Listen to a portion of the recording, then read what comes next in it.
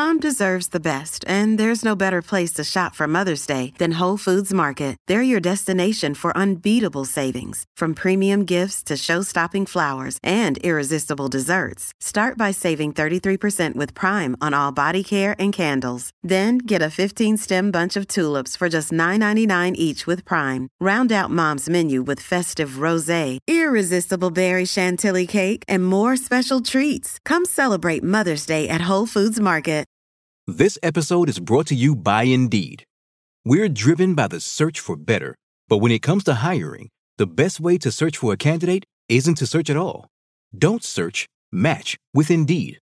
Use Indeed for scheduling, screening, and messaging so you can connect with candidates faster. Listeners of this show will get a $75 sponsored job credit to get your jobs more visibility at Indeed.com/SBO. Terms and conditions apply. Scarpins Avenue.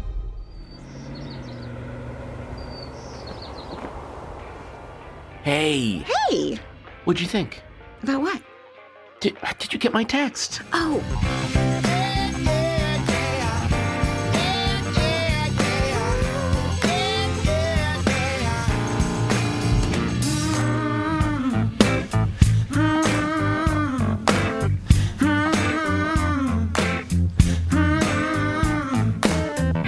Hey, welcome to another episode of Did You Get My Text? I'm Patton Oswalt. I'm Meredith Salinger. Oh, we have so many things to talk about today. You're going to decide if they're interesting or not. We have things, we'll talk about them, and then it's up to you. Yeah, it's up to you. Do you notice, Patton, that I'm speaking in a lower register? Do I sound like a sex robot? See, I swear. Okay. Does a robot? Hi. Thanks for joining me and Scarlett Johansson on another episode of Did You Get My Text? Take it away, Meredith. Hey, everybody. I'm sitting here across from Patton Oswalt, who has many things he wanted to discuss, and let her rip. Well, and I don't know where this story is going to end up going. This episode won't be out for a couple of weeks, but as I speak, Hank the Tank, a 500-pound black bear, is terrorizing Lake Tahoe. Hank the Tank is a 500-pound black bear who has become very, very comfortable and very, very used to breaking into people's homes and eating food. As the local authorities said, he no longer fears humans or the indoors. So he's 500 pounds, and he walks around Lake Tahoe and has broken into a bunch of houses, and they're trying to decide what to do. Now, we're recording this on a Tuesday. The day after we record this, there is a meeting Wednesday night of the Bear League. There's something up there called the Bear League. They're trying to figure out a way to dissuade Hank the Tank, either scare him off into the woods. They don't want to kill him, even though he's a massive 500-pound black bear. He hasn't attacked anyone, but people have come home and found him in their house. He is able to squeeze through. One house, he squeezed through a window that he was then not able to get back out of, so he was just stuck in the house. And people had to come home and had to open the doors and try to lure him out and then chase him into the woods with, like, noisemakers or something. But that's the big problem. Hank the Tank is used to coming into people's homes and would love to have a nice meal with you and your family. My sister actually has a house in Lake Tahoe, like in the woods. And I can't tell you how many times she's sent me videos outside her window with a big old mama bear and two cute little baby bears. And I was like, they're so cute. Go play. She's like, the mama bear. If you come anywhere near those cubs. But they're literally like, they've tried to break down their garage door. They've tried to break down the door to their house. Mm-hmm. These bears have been attacking. They're just so trying to get in. And in Lake Tahoe, you have to make sure that you put your trash in a special bin behind a special door that gets locked so that they can't. Mm-hmm. It's a whole thing. Now, there's lots of bears. Well, that's good. They shouldn't be endangered. No. Although it could also mean that there is other deforestation going on that we don't see that is driving them closer to the residential areas. That's why a lot of coyotes are now coming into. Well, there's no food. There's no food, and it's really sad. There's environmental issues for the coyotes where it's too dry. There's not enough food. They've eaten all the little bunny rabbits, and they want to come get your dog and cat. And they want to get those tasty cats and rescue dogs. Has your sister ever had an encounter with Hank the Tank? I don't know I should mean, ask. she sent me a video of this one very large bear, but I don't think it was Hank the Tank Bear because, Well, Hank is apparently very adept at getting into people's houses. I mean, And- how far does Hank roam? What is his radius? Well, I think that's the problem. I don't think he roams anymore. I think he has now realized, oh, those big wooden boxes that the humans go inside are full of human food that I enjoy. You know what I would do? What? I would, along with my neighbor friends, Yeah. build some sort of metal trough outside the home, Right. a safe distance from the homes, and every day everybody throws a little steak in there. and then he'll stop trying to come to your homes and he'll just be by that little thing. But every day someone's going to have to contribute if they don't want their homes broken into. And also, it'll start attracting even more bears. The word will get out. Oh, there's a It'll be a trough full teddy of bear's food. picnic. It'll be- If you go out in the woods today, you better not God, go is that a alone. creepy song? It's lovely out in the woods No. today, but safer to stay at Yeah, home. it's a creepy For song. every bear that ever there was will gather there for certain because today's the day. Okay, sorry. The teddy bears have their That song has always creeped me out. The idea that don't go in the woods when it's full of teddy bears. So in other words, the teddy bear in your home is totally safe and cuddly, but out in the woods, No, what I think happens is the teddy bears from your home become alive and they escape out a window and they go out there and you but should now be- they're feral. And don't go meet them. That's like there's that Bjork video for Human Behavior. Oh, I love when that the video. giant teddy bear is in the woods. Oh, that gives me the creeps. human behavior. Yeah, but that teddy bear at night in the woods is so creepy. Did you have a teddy bear when you were little? I don't know what. I had a lot of action figures. I don't remember having like a teddy bear. How do you cuddle with an action You figure? don't. You pose them and you look at them. Okay, but when you were little, Little. I'm sure I had something. I just can't remember now. I had many. Well, you had Blueberry Pie. Blueberry Pie, who I've been trying for ages to find another Blueberry Pie. Was that a mass-produced bear, or was it like specifically made for you? I'm assuming it was a store-bought bear. So there is a model out there. There is. And so my little bear was blue, light blue with little dark blue ears and a white face with, I think, like amber eyes. And I have Googled that, trying to Those find descriptors. those descriptors, and I've come up with many a bear, Mm-hmm. but not my Blueberry Pie. You know who you need to do? You need to hire an FBI profiler and give him those things. He's got amber eyes. And the thing is, I only Where have would a he very be? small picture of him. I've scoured through all my childhood pictures to find Mm-hmm. pictures of Blueberry Pie. Meanwhile, I named him. He didn't like come with that name. No. And I've looked at I have one of him snuggling under the covers with me, so you just see like the top of his head. And then I have one of him on a shelf with a bunch of other toys, and you can like see his legs. But there's no like full great picture of him to say. Fine. Well, we've got our new true crime limited series, Netflix, HBO Max. I know the that you're search looking for Blueberry stuff. Pie. Blueberry Pie. So yeah, that's Hank the Tank. They're going to decide what to do about Hank the Tank tomorrow up in Lake Tahoe. I hope that they take a humane approach. I hope that he is not killed. They're going to take a humane approach. It's Lake Tahoe. They It's all rich liberals, well, they care about the environment. rich hippies. It's like Aspen, basically. Well, I don't know. Rich, coked out hippies. Up Listen, in, man, there's woods, there's bears. People who go up there like nature. They're going to take care of him gently, I hope. But so can you go hiking in the woods at Lake Tahoe? Or My sister goes hiking with her whole family. has she ever encountered bears out on the hike? They have seen bears, but they gently figure out a way to get away. Oh, my God. They don't run screaming. They do a whole thing, and there's like a bear protocol when you get to Lake Tahoe. What's the bear protocol? I don't know what it is. I can't remember if it's make But you yourself. visited. Did they give you like an initiation when you show up? I don't know. All I know is if I go there and my sister's there, then she'll deal with it. I'm not going to go alone. I'm not going to go in the woods alone. She did used to have a hammock in her backyard, like between two big redwood trees or whatever those yeah. trees are. She had a really peaceful, beautiful hammock. Nope. But there's no way in hell. No. I would go lay out and peacefully lay on a hammock without like, is he there? Is he there? Yeah. Is there one there?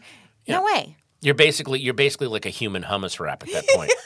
You're like a pita. Yeah. If So you're in a hammock, you're just like, here. I think she we'll took take out food. I think they took down the hammock. Little pret-a-porter. Because really, at that for point, Hank the Tank. it's just like a little trap for a bear to get caught in. Oh, okay.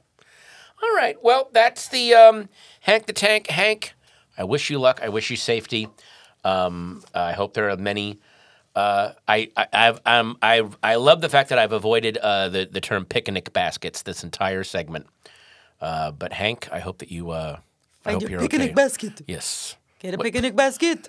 I'm Yogi. Yeah, but he's What is he, Russian? No, he's like, hey, boo boo. It's Art Carney. Hey, boo boo. Hey, boo boo. Go get some picnic baskets. But a little Russian. Did All I right. do it bad? Do you do A it? little bit. Yeah, boo boo. Ranger Rick is trying to steal those picnic baskets. Whoa, whoa, whoa. I think I did better. We'll be back.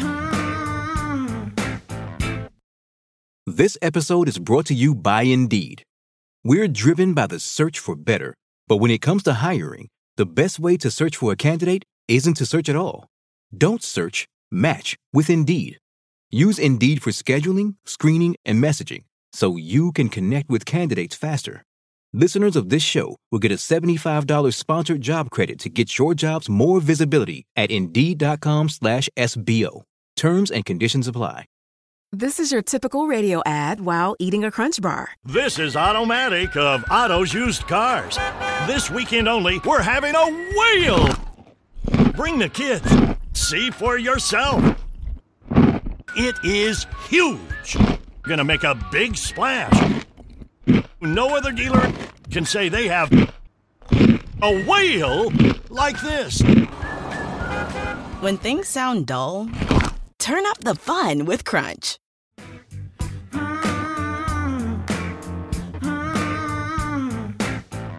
Hey, we're back. All right. I'm going to tell a weird little story here. And then I will tell a weird little story. We'll see. I'm going to one-up you on my weird story. This is my encounter. These last couple shows, we've been talking a lot about the Mandela effect and what that means. It's people. There's a lot of weird online theorizing about people misremembering the past. Berenstain Bears, did the Monopoly guy have a monocle or not? All of these, there are theories that we split into a different reality, and that's why reality that we live in now is so horrible. We're in the evil timeline. Whatever. It's the Mandela effect, named for the fact that for a long time people thought Nelson Mandela had died in prison, even though he clearly had not. Just mass delusion. So It's a phenomenon that makes us question even the most mundane memories from the past. yes. Yeah. So anyway. I went down a YouTube hole last night as I was writing. I'm looking for music to listen to. And there was a group. Actually, no. I was already listening to a group. There was this group called, from the early 90s, late 80s, early 90s, called the Darling Buds. They were a great British power pop group. And they had this, they did wonderful songs like Let's Go Round There and It's All Up to You and Crystal Clear. Fun, catchy, hook-heavy pop songs. And then, and I remember this so clearly, in 1991, they did a song called It Makes No Difference to Me. And it was their kind of attempt to do a darker grunge song. And it's such a delightful song because even though they're trying to be dark and nihilistic, they can't suppress the fun pop catchiness of their songwriting. So it's fascinating to listen to. And I very, very clearly remember watching a video for that song. That's what got me into the group, was watching the video for It Makes No Difference to Me, and then I went and found their stuff. So then I went on YouTube. I'm going to look for this video by the band, the Darling Buds, It Makes No Difference to Me, and there's a video. But at the beginning of the video, it said this was footage that was shot of the band in 1991 that was never used until 2010. It was found and then recut, and that's when it was released. So this video that I went and looked for, there's a preamble saying this was never cut together as a video. This was never shown until now. But I clearly remember watching a video on MTV's 120 Minutes of this song. Dun, dun, dun, the Mandela effect. So I'm like, what the fuck is going on? So there's this, and then, and the footage that they shot is not the footage I remember seeing when I saw this video. So now, again, is this evidence of the Mandela effect? Did I misremember things in that I heard the song, loved the song so much, then there was some other video on, and in my hazy memory, I've attached the imagery of that video to the song, and that's what I remember. I don't know, but it is very, very weird. And the other thing that might have done this for me is that the Darling Buds were part of a very brief movement in pop music, and this was a real movement called the Blonde Movement. And there were a group of bands with a blonde female lead singer, and all of the other members were males with dark hair. The Primitives, Like Blondie? kind of, yeah. It was, but this was like a late '80s post-punk offshoot of that idea. But there were bands like the Primitives and Transvision Vamp and the Darling Buds. So, did I hear this song and then I watched a Transvision Vamp video for Tell That Girl to Shut Up, or the Primitives video for Crash, and somehow my mind combined the images so that I misremembered seeing a video for the song, even though the video never existed? I don't know. But it was a very strange, took me down a very strange hole last night. Yeah, I mean, if you're talking about stories that happened in your childhood and you're talking to your brother and you're talking to your mom and you're like, oh, Mom, remember when this happened? And she's like, oh, no, that's not how it happened. And then everybody's got their own little version of what happened and they remember it differently. Everybody has that thing. Is that kind of the Mandela effect? Well, but this is more of a whole lot. I mean, although I don't know that there's a whole lot of people that remember a video for It Makes No Difference from the Darling Buds. Maybe this is just me remembering it. The Mandela effect is more like there's a huge group of people saying, I thought it was the Berenstain Bears, not the Berenstain Bears. Yes, yes. That's exactly right. So I'm just wondering, this is my personal Mandela effect. Right. Although now, also the reason I'm putting it out here is our listeners, do you remember seeing a video for the Darling Buds? It Makes No Difference, and you're just as confused as I am right now, because I'm very confused. You seem confused.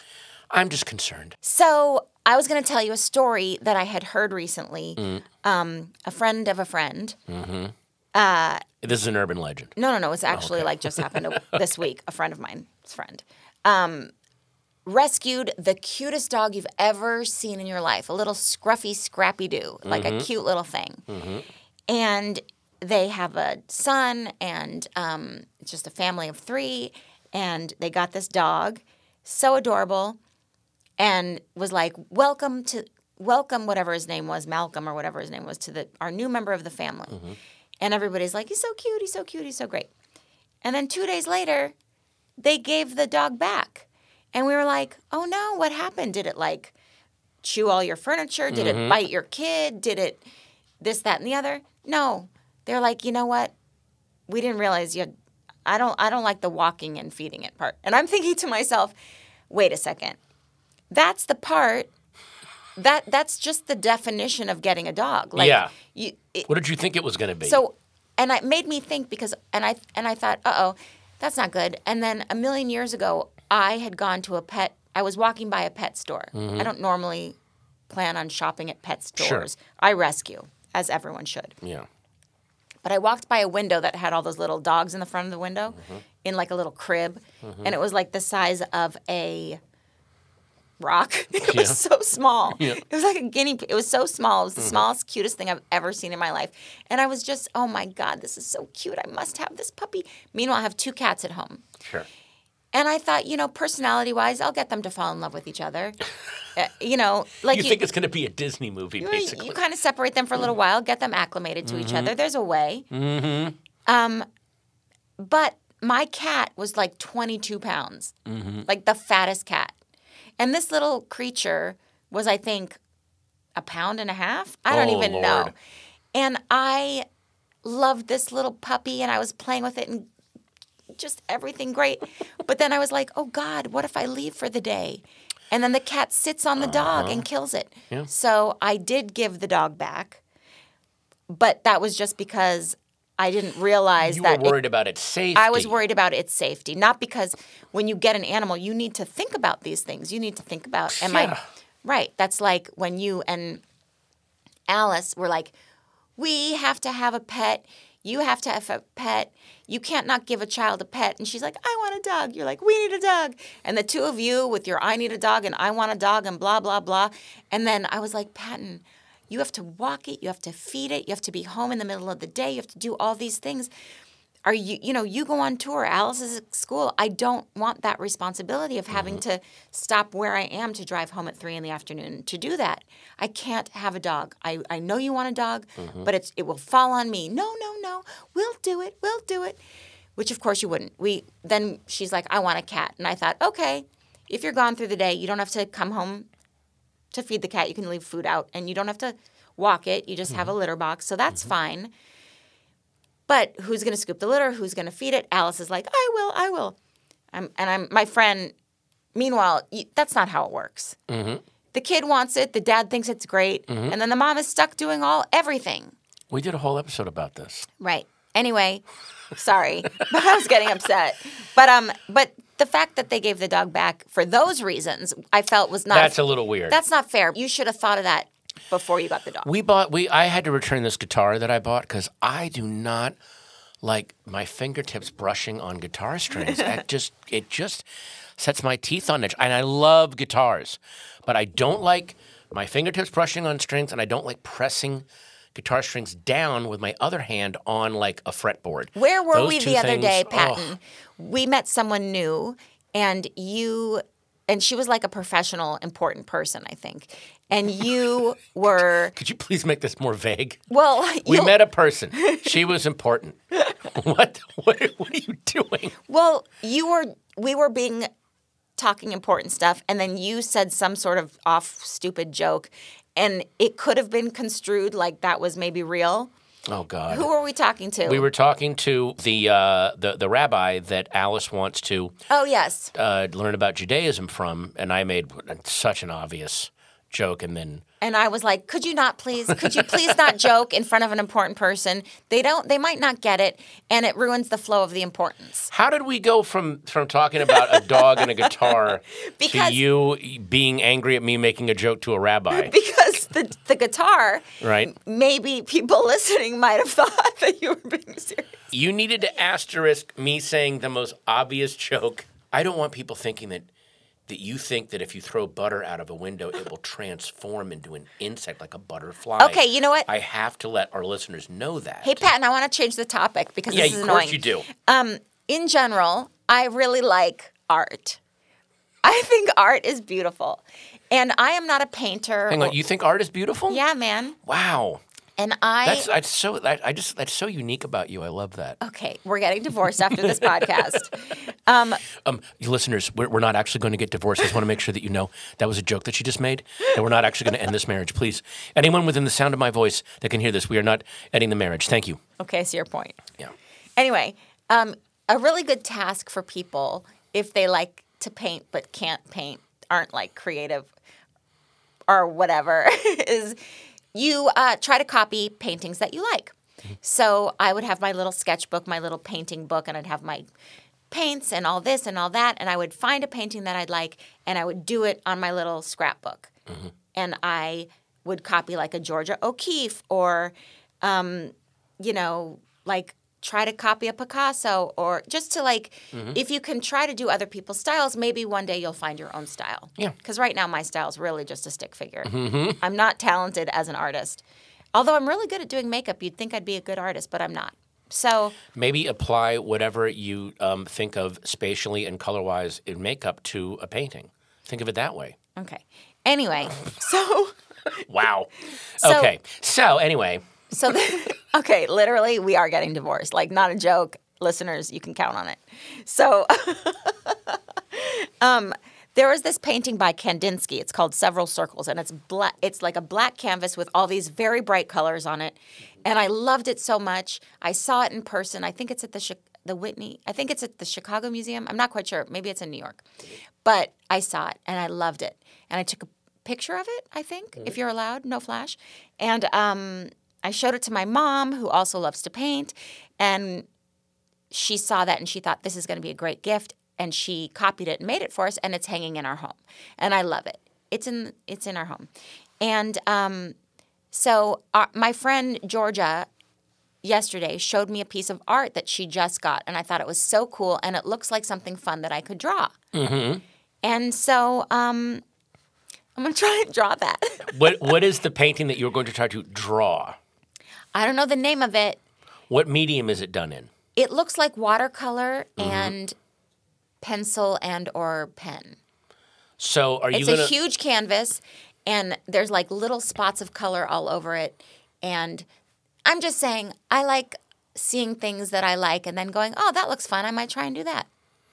So are you going to look at it? Because I know that a lot of people that would do what you're talking about, artists in training that will copy a masterwork, you try to also learn... That's what I was. I was an artist in training copying a masterwork. Well, but what you also try to do is, like you just said, if this thing is done in watercolor and pencil and pen, you try to look at the canvas and figure out what was applied first and what layers it was applied to. You know, some people can literally recreate these strokes of paint. Yeah, they're called forgeries. And and there are people. There's a short documentary show that I love called How To with John Wilson, and he at one point talks to people who do commissioned forgeries for people who own a very expensive piece of art but don't want it out because they're worried it'll get stolen.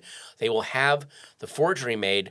The actual original piece is safe in a vault, and then they will hang the That's forgery in their house. Very interesting. Isn't that weird? Very interesting, because what is owning something really? Exactly. Because also, then there's also people who go on vacation and they're like fancy people who have like a wedding ring that's too fancy to take on a vacation, but then they'll buy a fake ring to go, their travel fake stuff. Mm-hmm. And I'm thinking, listen, if you're going to get robbed, Mm-hmm. don't flash around your fake thing. They don't know it's fake. Mm-hmm. They're still going to come rob you. Just don't wear it. Like, don't wear it. And that's why we would like to talk to you guys about NFTs and the wonderful world of... Yeah, it's an interesting thing. Anyway, I'm very excited to start trying to draw her thing, but I haven't seen it in person. I've only seen a photograph of it. So anyway... Can you go see it in person? Yeah, once she gets it at her house. Oh, okay. But I just like doing that as an arts and crafts. That'll be a cool project. Yeah. Hey, let's take a break and we'll come right back. You know you need protein to fuel results, but it's not easy when you're drinking the same bland, chalky shake every day. Stop punishing yourself and get to GNC for the best protein in the game, including all the hottest brands and crave-worthy flavors that'll keep you coming back for more. We're talking protein that legit tastes like cookies, your favorite cereals, indulgent desserts, and more. So bust out of your protein rut and actually look forward to those shakes with unbeatable protein at unbeatable prices. Fuel your fitness with protein at GNC.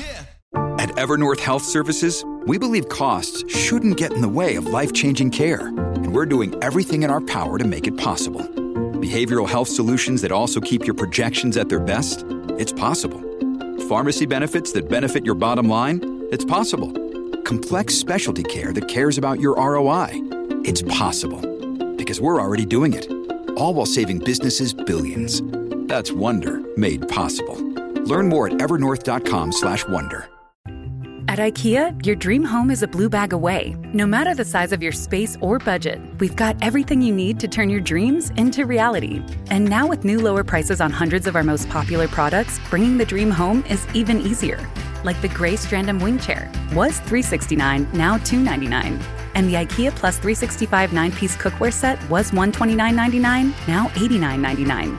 And hundreds more. Shop new lower prices at IKEA-USA.com today.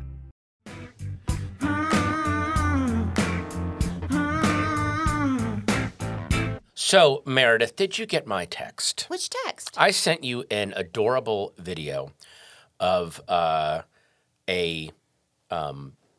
called, what are they called? Those pygmy monkeys that you're obsessed with? They're called finger monkeys. Finger monkeys. Wait, they're baby marmoset monkeys. They're little tiny marmoset monkeys. Yeah. They're not capuchin monkeys. No, these are They're finger called, monkeys. They're marmosets, and they're also known as finger monkeys. Whatever 'cause they are. They can hold on to your little pointer finger, and they're smaller than your pointer finger. Well, here's the thing. They actually can't hold on to your pointer finger because, as we found... Actually, let me get back to that. They can't hold on to your pointer finger, and I'll explain that why. They can because there's pictures of them, and I'll show them to you. Well, but go on. But hang on. It's a video of one of these little mini finger monkeys on a branch, and it's looking at one of those bugs. It's that like a looks cricket. like a leaf, but it looks like a green leaf. It's like a grasshopper. Yeah, but it's one of those bugs that they camouflage themselves as a leaf. It looks like a leaf. Right, So and so he's touching it. He's gently... And then it moves, so he's like, He's mesmerized. Whoa. He's absolutely in awe of this tiny little bug. And he's trying to... Well, to him, the bug's pretty big. It's not a tiny little bug. It's the same size as him, which is adorable. Yes, correct. And the way he's touching it and the way he's putting together in his head or her head, I don't know if it's a male or female, that, well, I know that leaves do this, but this leaf is doing this. And then he kind of looks down and sees, oh, wait, there's legs. Wait a minute. Like, it's just this fascinating little clip. Amazing to watch his little face discover that while he's gently touching this thing that looks like a leaf, and then the little grasshopper thing moves, and then he's like, oh, whoa, what was that? And to see his little mind working, it's so amazing. It's incredible. And the reason that I say that they can't hold on to your finger is because Meredith is again obsessed with finger monkeys, and there's a zoo in San Diego, or near San Diego, that they have finger monkeys. And I called and I made a donation to the zoo, and I talked to one of the zookeepers, and we got to go sort of backstage as best you can. I thought we could go down there and Meredith could hold a finger monkey on her finger. But as the zookeeper explained to us, no, they are so nervous around bigger people. They only kind of are comfortable with one person, like their keeper, their handler. They can literally have a heart attack and die. Aww. That's what they said. They get so nervous that they have heart attacks and die. So we were very, very far away from them. I mean, we were relatively. Watching them. We watched one eat what looked like a maggot, but it was holding a little grubworm. He was holding it in his hand like a banana. Yeah. But it was like the size of a little baby maggot, and he was just chomping on it like a banana. But just watching. That's how little. These little delicate, they are so intricate, and it was really interesting to watch.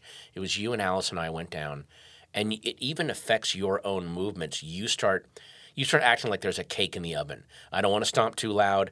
I don't want to move too quickly because I don't want to scare them. Yeah. These are such... They're just so delicate. Yeah, that there's that level of intricacy and consciousness at that small a scale is incredible. Yes, it had such intelligence in its face and eyes. They're the cutest things you've ever seen in your life. And go online and look up finger monkey, and you'll see millions of pictures of little tiny finger monkeys on people's index fingers. But that video that I sent me down another YouTube hole of finger monkey videos of them discovering things and putting things, because little tiny things, insects, and they also move about and they react to their environment, but it feels very mechanical. Like when you watch ants look like basically a computer program. But a finger monkey there's a little personality there, and they have. That being said, we had a little experience with a very cute praying mantis. Oh, and praying mantis, when they can look at you with interest and confusion, they move their heads like, you know how dogs, they go, ooh, and then they tilt their head to the left, they go, ooh, what's that, ooh? And so this little praying mantis was sort of like checking us out and looking around, and it was very personality-filled, I thought. Yeah, you felt... I've heard that tarantulas can recognize their owners and will calm down when they're on their owner's hand. They actually are very chill. No. I'm just saying. That's I'm sure that's great. Yeah. Don't even talk about a tarantula. Also, crows can recognize and remember people's faces who wrong them and will try to get revenge. Yes. They will track people down and mess with them. Yes. If you like go out on your porch, if there's like a crow on the fence at your house and you're like, shoo, or throw a rock at it or something and you're like, get out of here, crow. Then he's like, oh, that motherfucker, I'm going to come back here and I'm going to torture you. And then they look at you with evil eyes and they're like, you want to play this game? I'm going to peck your head.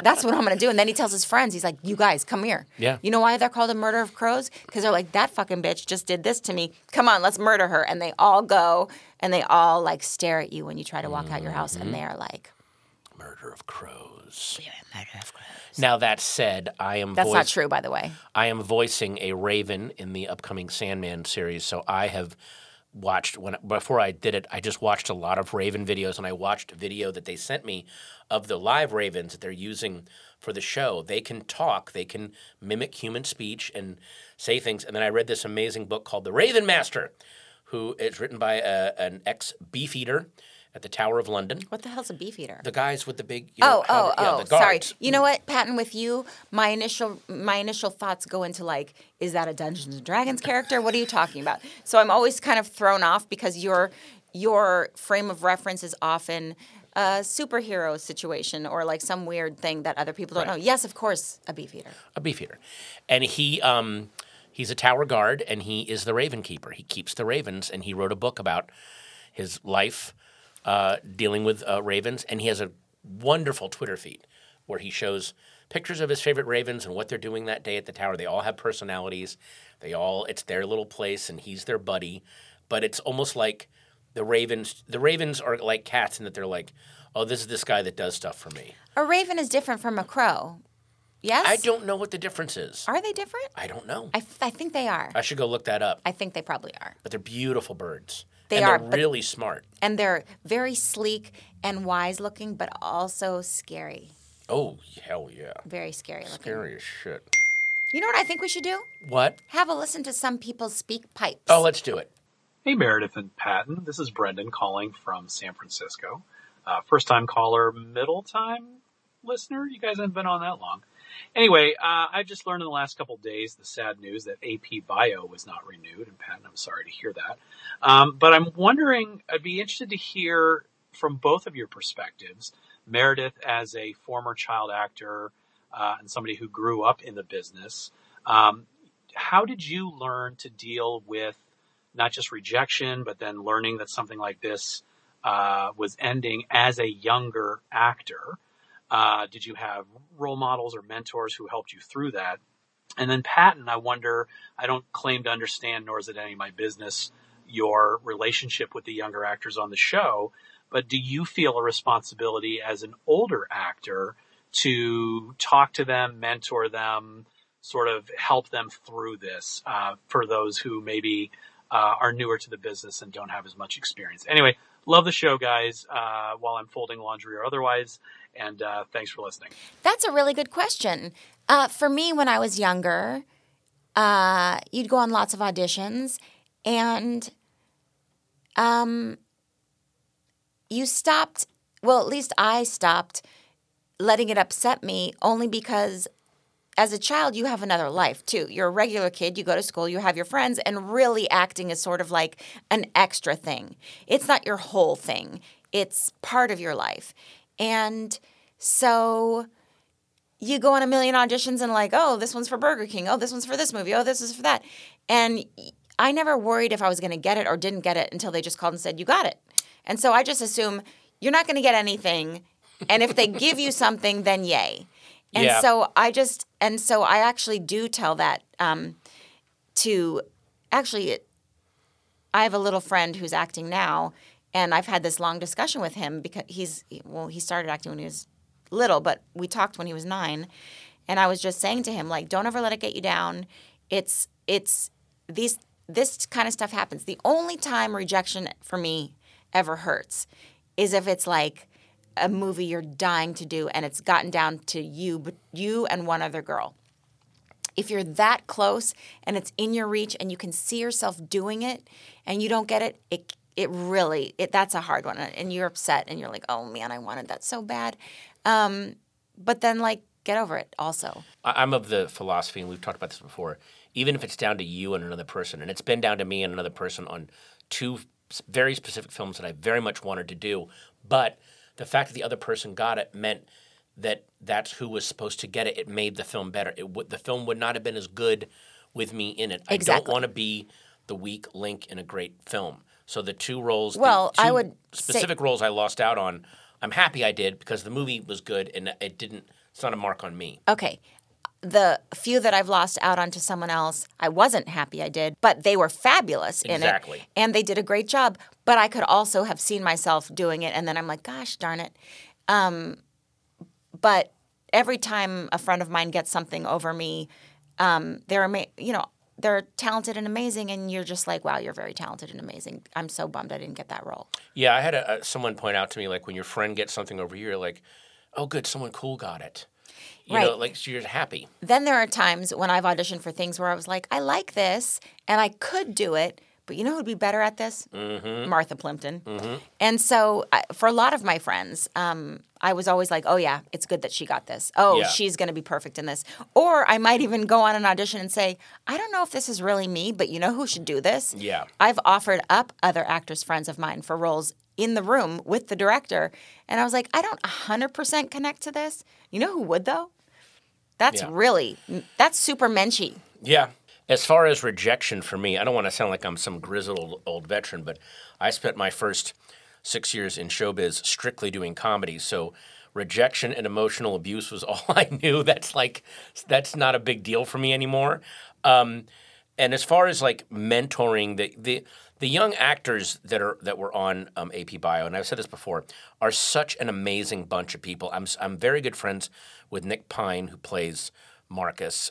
He has a fascinating whole other life. He's an actor. He's also a professional gambler. He just is this really cool person. That girl, Allison Ashley Arm, now Allison Snyder, who played Heather, is a filmmaker, artist. Like all the kids are incredible. Sari Arambula is a filmmaker. Like they're all going to be doing amazing stuff. Yes. It's one of those things where I actually don't feel that proprietary or protective of any of them because they're all such genuinely cool personalities that are also all have amazing perspectives on the business already. Absolutely. But they are also older than little kids. Yeah, exactly. They're not little kids where you're like, listen, you're going to have ups and downs. Right. You're going to lose things. You can't let it get you down. Yeah. Like when I talk to little ones like that. Sure. Next, speak pipe, please. Hey, Patton and Meredith. This is a comment and a rather disappointing one at that. This is in regards to your last episode with the Carradines. Patton, in the episode, you are talking about Star Trek and referring to Sean Penn's father, Leo Penn, as a famous director of Star Trek The Original Series. You also, unfortunately, referred to the Vulcan nerve pinch Star Trek. I'm massively, massively disappointed that you don't also know that Spock, or pretty much any Vulcan for that matter, whoever uses the Vulcan nerve pinch, kills someone. Because it doesn't do that. Thanks, guys. Listen, I'm never going to argue with a Trekkie. It's like arguing with a nun about scripture. If he says it's true, then it's probably true. It's probably true. Okay. I think I called it the death pinch. It is a nerve pinch, and once again, no one angers like a Trekkie. So you're right. And yay. And my God, you know what?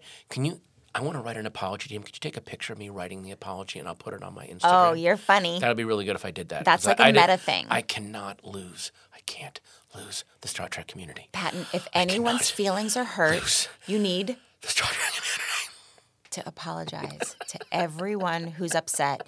Any troll who says anything to you, I would like you to write at least a 400-word apology, and we're going to photograph it. Exactly. And also... Thunderpussy 7432499711. I'd like to apologize. You're clearly a real human being. You are not from a Belgian troll farm. Thank you. Belgian troll farms. Do you know they raise trolls on Belgium? In India there are internet troll farms. In Belgium they actually raise for real trolls. Yeah. Okay. Let's hear another one. Hey, Pat and Meredith. This is Blue from Kansas City. I had a question for you guys, but before I ask it, I have a small bone to pick with Patton. Oh, Jesus. Recently, in one of the previous episodes, he said that Werewolves and Lollipops was not recorded, audio only. I find that very hard to believe because the way I discovered Patton was by watching the set of Werewolves and Lollipops. If you'd like me to send you a copy of it, Patton, I'd be more than happy to. But anyways, my question is, what is the best concert you guys have ever been to? And follow-up question, what is the worst concert you guys have ever been to? Oh my gosh, that's funny. Did the Mandela effect just happen? Do you remember it that you didn't have one and he remembers it that you did? My second album, there are a couple of bits from that album on a Comedy Central half hour, but that album, that was not filmed. It was only audio recorded. We got maybe Did somebody bootleg it or film it and I don't know about it? Yeah, maybe there was a bootleg dude. Oh my God. That'd be cool. I know for a fact I was not successful enough at that point to have it filmed. Well, maybe some super fan, had a little. And it's out there, and I don't know about it. I think we should figure out a way to contact that guy back. Hey, man, if you want to call us back and give us a way to contact you, or just send me a message on Instagram. Oh, you know what? You can also email us at hey, did you get my text at gmail.com. I am very curious. Why don't you just do that? Why don't you just send it to that email and we'll watch it? Thanks. Best concert you've ever been to? Well, I've been to some fabulous concerts. The first concert I ever went to, I think I was 3. My dad took me to an Elton John concert. Do you remember it? I have memories of it where I was watching it, and then the smell of pot smoke was so overwhelming that I was like, I can't stand the smell of this. I'm going to have to go to sleep now and try not to smell the smell. Wow. My sister, on the other hand, was getting secondhand high and was like dancing around and everything. But then later in life, I saw Lauryn Hill. Really? And it was somewhere in Los Angeles. I don't know. But it was the best concert. She did this amazing thing where the DJ would play a little something like, and then the drummer, and there was like a drum off, DJ off. And she was so great. This was like at the Miseducation of Lauryn Hill times. Yeah. It was fabulous. Amazing. That was one of the best concerts. But I've been to some really good ones. And then what's the worst? I went to a U2 concert, and my friend and I were in the 5th row. Did I say this already? No. And we're like, we love you. And he looked directly at us and goes, I love you, girls. Like that. And I was like, oh my God. Aww. So, yeah, but I've been to a bunch of good ones. I've been to so many good ones. I'll just name this one randomly. I went one night to the Viper Room to see a band called, at the time it was called Metal Shop. Now they're called Steel Panther. And Metal Shop by themselves is a great band. They're a bunch of studio musicians who formed a fake band called Metal Shop, and they do like metal covers, 80s hair metal, and they're great. However, I knew the guy at the Viper Room. He let me go up early, and I'm just hanging out at the bar upstairs waiting for the show to start. My friends are going to meet me. And out of nowhere, PJ Harvey comes in with her either bassist or someone and just put on a little surprise, like 8-song set and on that little stage. You know how small the Viper Room is. She was wearing jeans and a black bra. That's it. Guitar. Had her bassist with her, but not like I'm trying to look sexy, just like I just need my arms free to do this guitar playing that I'm doing. Yeah, that's how I feel. I like to go on the road with just my bra, saying, I need my arms for this. And up to that point, I was aware of PJ Harvey, and but I always thought her stuff never really connected with me. It's real women's centered. Well, it's very avant-garde too. It's almost it's kissing up against Tori Amos territory. It's very got a big feminist vibe to it. But holy shit, did she rock this room? No fanfare, no announcement, just went up. I think she was working on her album Songs from the City, Songs from the Sea. I know I'm getting that title wrong. But my God in heaven, did she just blew the fucking walls off this place. And then I went back into listening to everything she's ever done, and I'm like, this person is... Because at the time, my only exposure was the Little Fish, Big Fish song that she did that got all the MTV airplay. But after seeing that, I was like, oh my God, I completely didn't know what I was missing. She's a fucking genius. Wow. Now it's time for Did You Get Our Picks? Yeah, tell you what we like, what we really, really like. Yeah, tell me what you like, what you really, really like. Hey, let's do some quick picks. Let's hear what you got, Pete. What have I been doing? Well, been watching a lot of TV. Thank God there's a lot of good television on. My friend Bridget Everett is in an amazing show on HBO Max called Somebody Somewhere. 7 episodes. It's just this amazing slice of Midwestern life.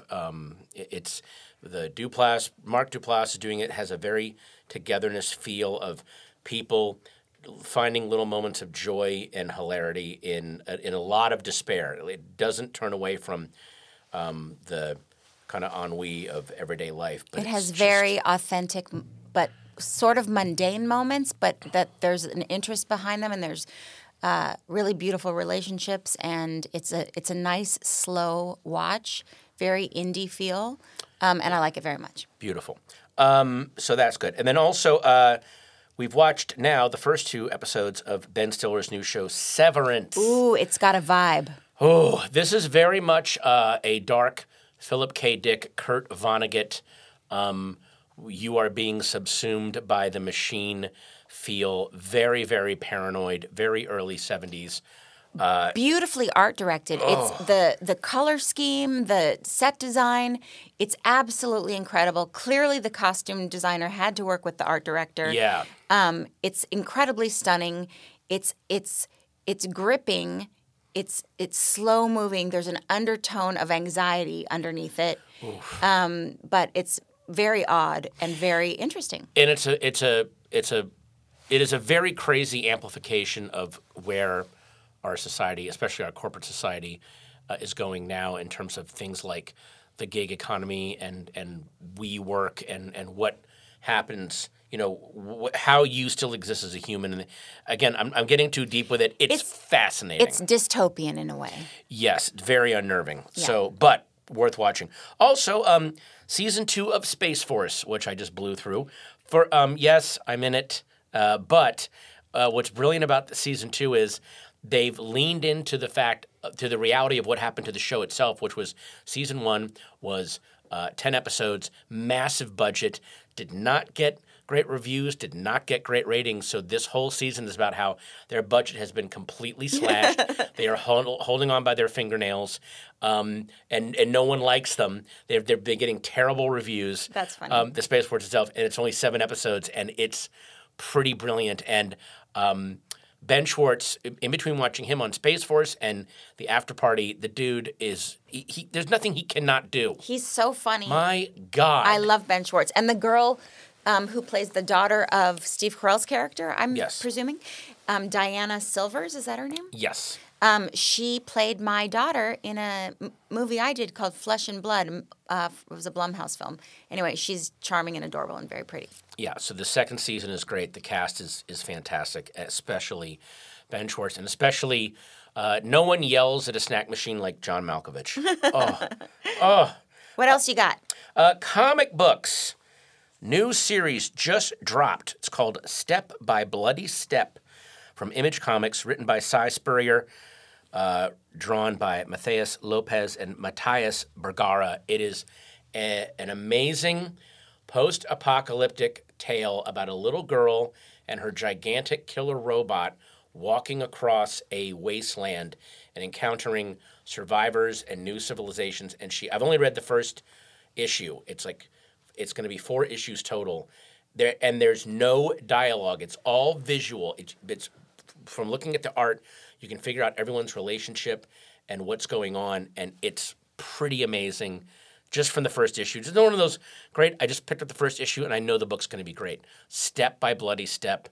Oh my God. Step by Bloody Step. Step by Bloody Step. Right, sounds like a good one. Yes. And movies. There's a movie I missed last year called Wrong Turn, which is a reboot of the Wrong Turn movies. There were 3 of those. Young people go out in the woods, encounter mutant inbred redneck monsters.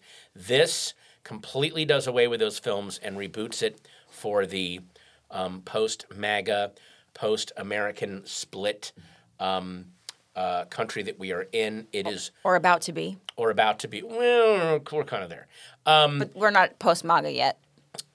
That's right. We're not post-MAGA. When I say post-MAGA, I don't mean MAGA has gone away. It's now MAGA has happened and we're stuck with it. Yeah. But great performances. I don't want to give away any of the surprises, but man, does it go in some... It is one of the better reboots that I've seen, and I don't know why it didn't get any attention. Wrong Turn. Go watch it. Those were some pretty fascinating picks, Patton. Thank you, Meredith. I love sharing my picks with our listeners. Hey, you guys. Thanks for listening. Have a great week. Bye. This podcast is a production of Meredith Salinger and Patton Oswalt. In association with Starburns Audio. Executive producers are Cliff Dorfman and Jason Smith. And if you have questions for us, send them to Hey, did you get my text? @gmail.com. And don't forget, subscribe to this podcast. It's free, and it helps us get to keep making the show. Starburns Audio, a podcast network.